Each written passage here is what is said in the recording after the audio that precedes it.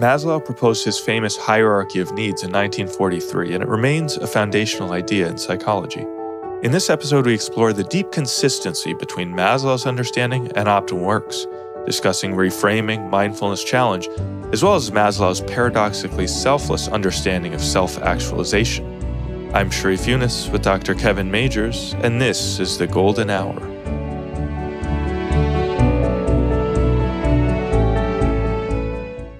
Hey, this is Sharif here with another episode of The Golden Hour, joined by Dr. Kevin Majors. Kevin, thanks for joining us again. Hey, Sharif. Great to be back here with you. Well, Kevin, it's been exciting working on a new masterclass. And I think this one is great. It's going to be helpful for a lot of people. And this one is focused on how to help other people grow. So it'll be very helpful for coaches, managers, parents, friends too. And one of the things that we've been discussing in the context of this is how to help people find the right challenge that's going to help them grow the most. That's right. And within the context of that, we kind of came back to a central idea in psychology, which is Maslow's hierarchy. Yes. It's built into the inventory, you could say. Yeah. And it does a great job. So it'd be nice to talk about now what it looks like for if you're talking to, actually it could be for yourself in your own case, or it could be if someone's coming to you with a particular problem. How do you start thinking about where to get started? Where is the focus that you should, and how do you make sure that you're on solid ground? And if you don't get it right, you can end up spinning your wheels. So you could say a classic kind of example would be, what if, because you're not like a psychiatrist, maybe people wouldn't come to you, Sharif, with this particular question, but what if a person is having trouble sleeping? And if you were to treat it purely as like a psychological issue, well, that might not be the thing that helps them the most. What if their B12 is low? What if there's some other thing going on? Well, if you don't take care of the physical and make sure that the body is working properly, then you're not going to be able to really get as far trying to help them with teaching them diffusion and mindfulness to help detach from their thoughts and not have such a goal of falling asleep and all those things, which are really good and really helpful. And maybe for the vast majority of people are all they need. But still, you have to start thinking of a series of steps or priorities. So how do you really prioritize? And if you first address physical causes, if they might be there, then you're going to have a much more solid foundation to address the psychological or spiritual issues that come later. But I think that people tend to get into, a one-track mind. Some people only think biologically about things, and some people only think psychologically, and some people only think spiritually. So every problem that comes to them is just, that's a spiritual problem. But it might be really that there's a problem here with the person needing to learn how to practice reframing and mindfulness and setting challenges, the core psychological things. But similarly, so it helps to round out the picture, to have a way of thinking about prioritizing growth so that you start with really foundational things and then build your way up. Mm-hmm. So maybe we could just walk through the hierarchy very briefly, just so people have a better image. Anyone listening to this could also Google Maslow's hierarchy and follow along. But so it's basically a pyramid. Exactly. Google Maslow and you'll see the triangle. Yeah, exactly. Yeah. It's triangle, and it has physiological, then freedom from fear or safety needs, then connection, then esteem or self-respect or mastery, and then self-actualization is the highest. Yeah. So you're kind of suggesting first in the order of intention is last in the order of execution. So you start with, the most important thing that people are going to be seeking is the top, self-actualization. And I actually want to get into that a little bit later because we don't really talk about self-actualization. We talk about service as kind of the highest ideal. So it's interesting to compare those two, I think. But that's kind of the last thing that you attain. Yeah, it's exactly. So One of the reasons to start growing is so that you can be the best version of yourself. That you want to have, you have one life to live. So why not try to make sure that you're living it the best way that you can? So that actually is the goal. That's the drive for self-actualization. And so if a person is setting out on a path of growth, they really do already have that self-actualization in mind. But then they need to get started with looking at the physical. When we're mentoring people, the very first thing that we talk to people about is sleep. And namely, jumping into bed the moment your alarm first sounds. It's an early topic whenever we're working with people. But along with that comes with ensuring that the person is getting 7 hours of sleep.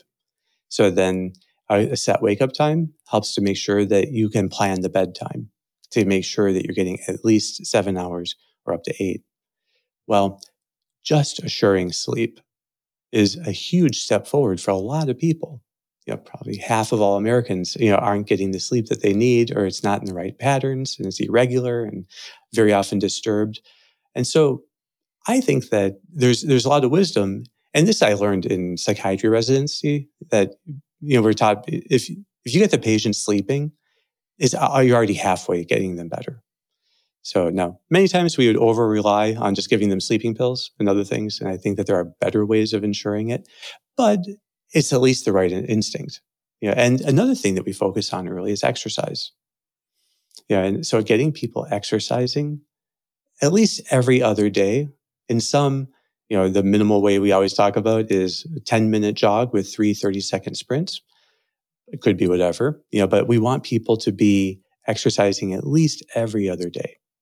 Well, if you're getting exercise and sleep, the thing we don't talk a lot about, but it's really important there too, is diet.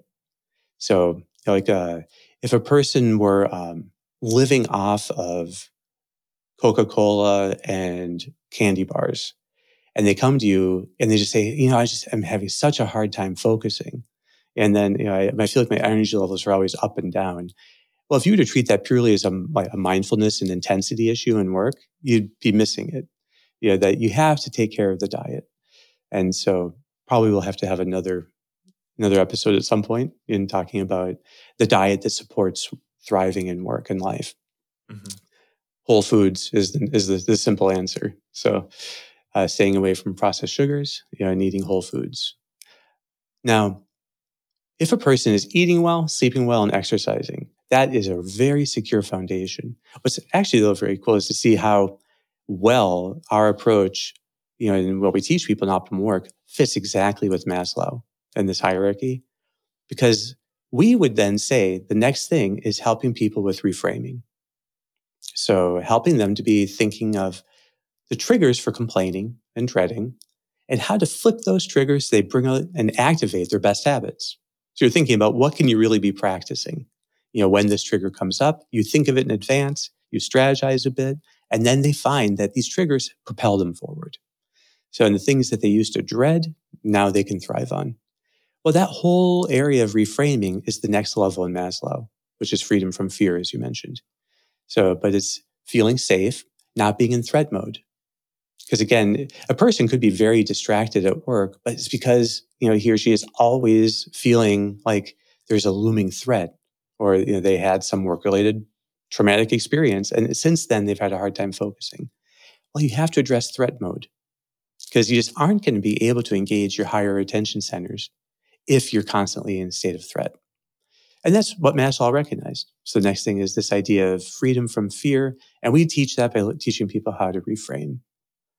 After that, he talks about connectedness, and a sense of belonging, but not yet in the sense of transcending yourself. Well, to me, I think that fits perfectly with mindfulness. So once a person's habit of reframing is more stable, they're going to then get the next biggest gain from learning to settle their attention mindfully. The practice of mindfulness done once a day for 15 minutes or broken up into a few minutes before hours of work. Now, that does mean connecting with the world, getting out of your own head. Now you are leaving your inner world where when people are in fear, they're trapped, able to connect with others. The next step after that is mastery. So he talks about self-esteem, or the people who talk about Maslow talk about self-esteem. So and that's the level there. But it seems that what he's really talking about is a sense of mastery in what you do. So you're mastering your work. That corresponds with us an idea of challenge. Learning how to challenge yourself in the very substance of your work so that you get better at it. All of that together, then he says, sets you up to really work on self-actualization, which paradoxically means self-transcendence and self-forgetfulness. So that you end up, because these needs are met, able to then prioritize thinking of others' needs, forgetting about yourself and giving yourself. And it's beautiful that whole trajectory is in Maslow. Yeah, and yeah, that last piece is very interesting to get into. How he saw those two fitting together: self-transcendence, self-actualization. Maybe we should point out briefly that, Kevin, I think you mentioned this, that the triangle that is so famous, he didn't actually come up with that. Yeah, So that's not like in a book of his. Yeah, Scott Barry Kaufman talks about that and says at one point someone was, it was towards the end of his life, and someone was talking to Maslow and they're asking him some questions, and they started drawing the triangle on a napkin to be referring to it, and then Maslow said, "Oh, that." I won't swear in the show, but he's like, that triangle. So he was annoyed to see the triangle anyway, because he never actually did the triangle. He just talked about the stages. So and you can think of them as steps that need to be secure for the next step. But it's not like he ever also said that you have to just focus all your energies on one and then the next and then the next. So sometimes there's a real deficit in one of them, and then you target that. And it doesn't mean that the higher ones are somehow smaller than the lower ones. Yeah, so actually they're bigger. If anything, it's more of an inverted triangle. So there's some things there that the triangle can be misleading. So, let me ask you about the kind of order of working through these, because we would suggest that generally, if there's a problem with a lower one, people should start there. And so that's a kind of useful tip for coaches or mentors, is that a mentor is trying to help someone find the best challenge for them, say week. So people might come in and start talking about all sorts of different things, and you want to kind of identify what's the challenge that's lowest in this hierarchy and that's going to be the one where you get the most bang for your buck by working on it. Is that right? I think that's right. Yeah. And it just so happens that a lot of the biological things are in a sense taken care of early in the morning. So building a really good morning routine ensures that you're going to wake up on time. Hopefully that ensures you get to sleep on time and you get the full amount of sleep. And then also that's the best time to get exercise. So if people have, and then other practices that will come, like doing some time of meditation or prayer. So it ends up being a solid foundation to build the rest of the day on. And I think we've always experienced that, haven't we? When we're working with people, if you get the morning taken care of, it is a night and day difference. But at the same time, we wouldn't necessarily want people putting off this kind of longer term growth and these deeper questions of what's the meaning of my life? What's the meaning of my work? Those aren't things that we just put off for later until we figured out first the biological questions, are they? Yeah, so I think it is what gets the whole process of working on your growth started. So that's how you will then be making a greater commitment, like about towards the kind of life that you want to live. And I think that's actually very important to see that if people especially are caught in vicious cycles, those vicious cycles are creating a whole way of life. And they need to see that is not the direction I want to go. So then they're going to get serious about actually making changes. Now, probably they're going to need to work on some of the earlier steps, though. Taking care of their, the body and its needs will make it easier to take care of threat mode. And that makes it easier to practice more continual mindfulness, and setting challenges for yourself. And all of that then lends to where the growth, like being able to actually transcend yourself, is made easier. Just to read a little bit of Maslow here. He says that self-actualization paradoxically makes it more possible to have transcendence of self and transcendence of self-consciousness and of selfishness. So he's talking about the sense that you can transcend your own interests, you can transcend your own the consciousness of self, and you can transcend, the making yourself the end of all your actions. Well, that means really that you can sincerely seek others, you can be humble and forget about yourself, and you can be generous in giving yourself. So he directly saw that that is the goal, where self-actualization leads. Self-actualization allows you, he said, it paradoxically erases itself. Because the more self-actualized you are, the more you're completely able to then be living for the world around you, for those that you love, giving your best in your work and in your relationships. And giving your best in work and relationships means that you're not the center of your life. You're not self-centered anymore. You've transcended that to others. And that's at the end of Maslow's life, that's what completely occupied him.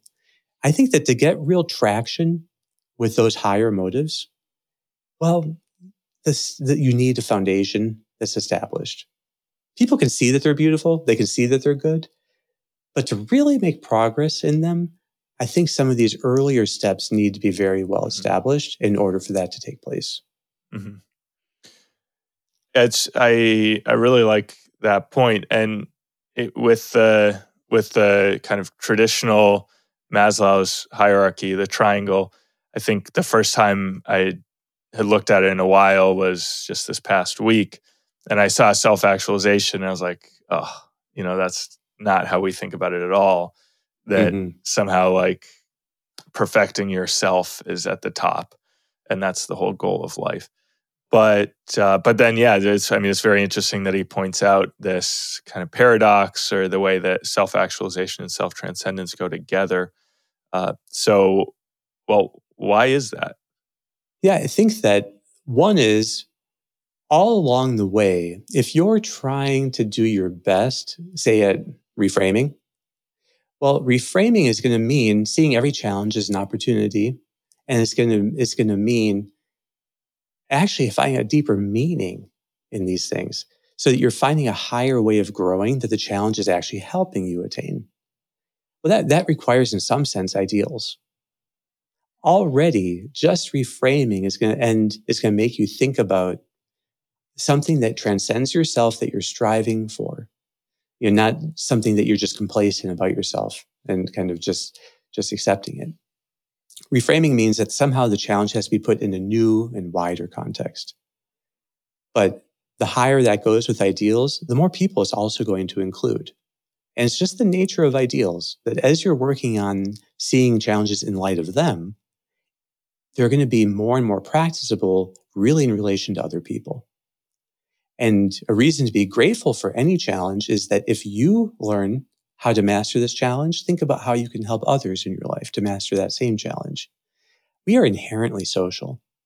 We are just deeply connected to each other. And so none of us can even practice reframing ultimately without reference to other people. Where it's just because that's what it means to thrive. You can't thrive as an isolated individual. And the proof is, again, that every ideal, if you're going to say, well, this will actually help me to be more understanding or patient or loving or brave, those ideals all have their real meaning insofar as they allow you to be serving the common good, and those that you love most. So it's kind of built into human nature, you're saying? I think it is. Yeah, very much. And I think that it's the same with, the way that mindfulness also, settling the mind makes it easier to have higher intentions in your work. If you're rushing, you're just going to be doing things for lower intentions, like getting them done, or perhaps some other kind of satisfaction. To have, but mindfulness opens up a possibility of now thinking of a wider vista and keeping it more in your mind. Setting challenges. Well, ultimately, all work is service. And you're going to challenge yourself to provide a greater and greater service to those around you or to the common good. You're going to want to move your whole field forward if you can. But all of that means it's other directed. or it's self-transcendent. So and Maslow saw this, there is simply no way of having individual self-actualization. Because the whole path means ultimately it erases itself. I love that he said that. So self-actualization tends to erase itself as now your attention is on where you can best serve and ultimately love others. Yeah. It's a great image. Well, Kevin, we're basically out of time. So I don't know if you want to finish up by maybe just talking a little bit about how this fits into the context of mentoring or coaching, and maybe just within the context of the second masterclass that we're now working on, to share a little bit about that. Well, hopefully this encourages mentors and coaches to just be curious about when someone is struggling and they're not making progress. It's usually not helpful to say, oh, it's just like, weakness in the will, or it's just some problem and they don't really want it, or they're self-sabotaging, whatever the case might be. I think it is more helpful to be curious about what are the deeper things not being met here. This helps us to be more understanding with others. And even, parents with their children, well, if the children are cranky and are hype, causing a lot of trouble and having anger problems, well, are they sleeping really well? Are they eating really well? Especially with kids, that's a huge question. Are they getting enough exercise outdoors? Do they get enough sunlight? I think it just helps us to always be more understanding with others, that we see that they might have things, that they're struggling with that they don't even know is an issue. And if we have this model of how to just make sure you have a solid foundation with each step, we are definitely going to be able to help the most number of people. Great. Well, Kevin, thanks so much. All right, Shreve. Thank you. We'll be back next week. Well, thanks so much for listening. I hope you enjoyed the episode. Don't forget to check out OptimalWork.com for a set of online tools to help you engage challenge in your life. See you next week.